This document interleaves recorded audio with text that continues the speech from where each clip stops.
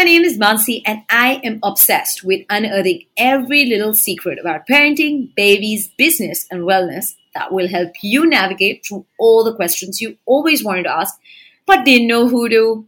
I'm a simple woman from the maximum city who quit her high-paying marketing job to start India's most trusted discovery platform for parents after a 6-month backpacking trip with her 2-year-old daughter with just rupees 10,000.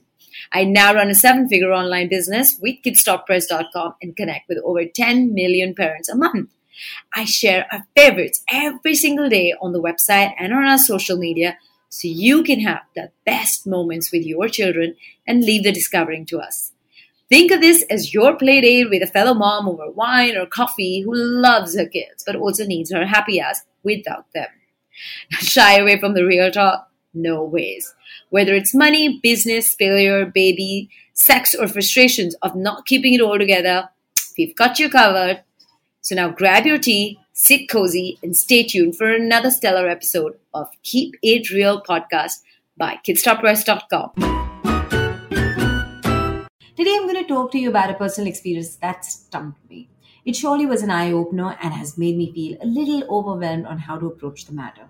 If you haven't followed me on Instagram, and my handle is @mansi.zaveri, or on Kids Talk Press, one of the few things I'm passionate about is sustainability.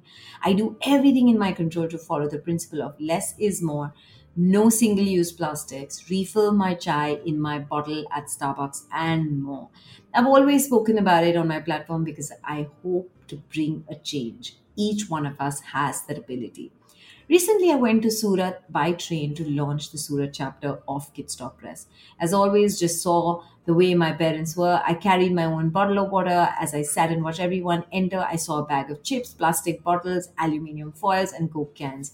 It made me wonder, are our future generations aware of what they're indulging in and where they're going to dispose of these things?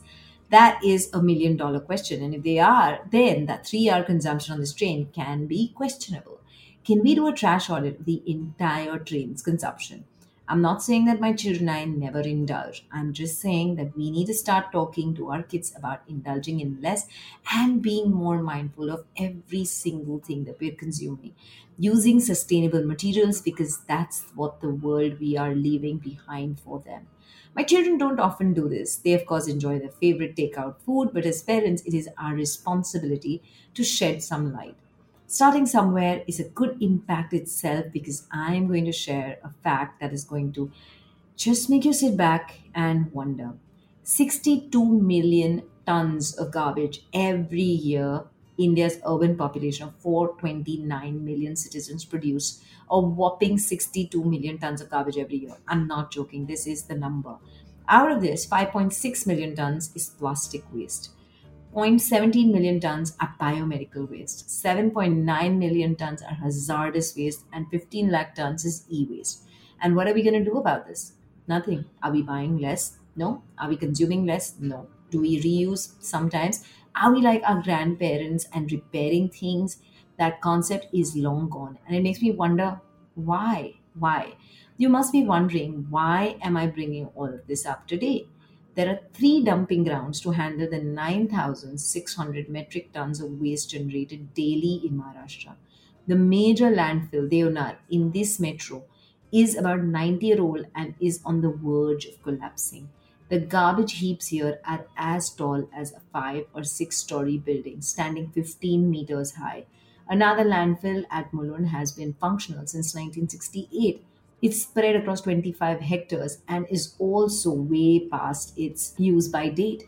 These stats have got me really, really worried, and I feel I need to take this opportunity and talk to you about waste management. We are going to have 6 familiar faces and friends of the environment talk to us about zero waste living, how they do it, and tell you how easy it is. Now, I'm not telling you to stop living and stop buying. I'm saying please start somewhere so we can give our children a better future.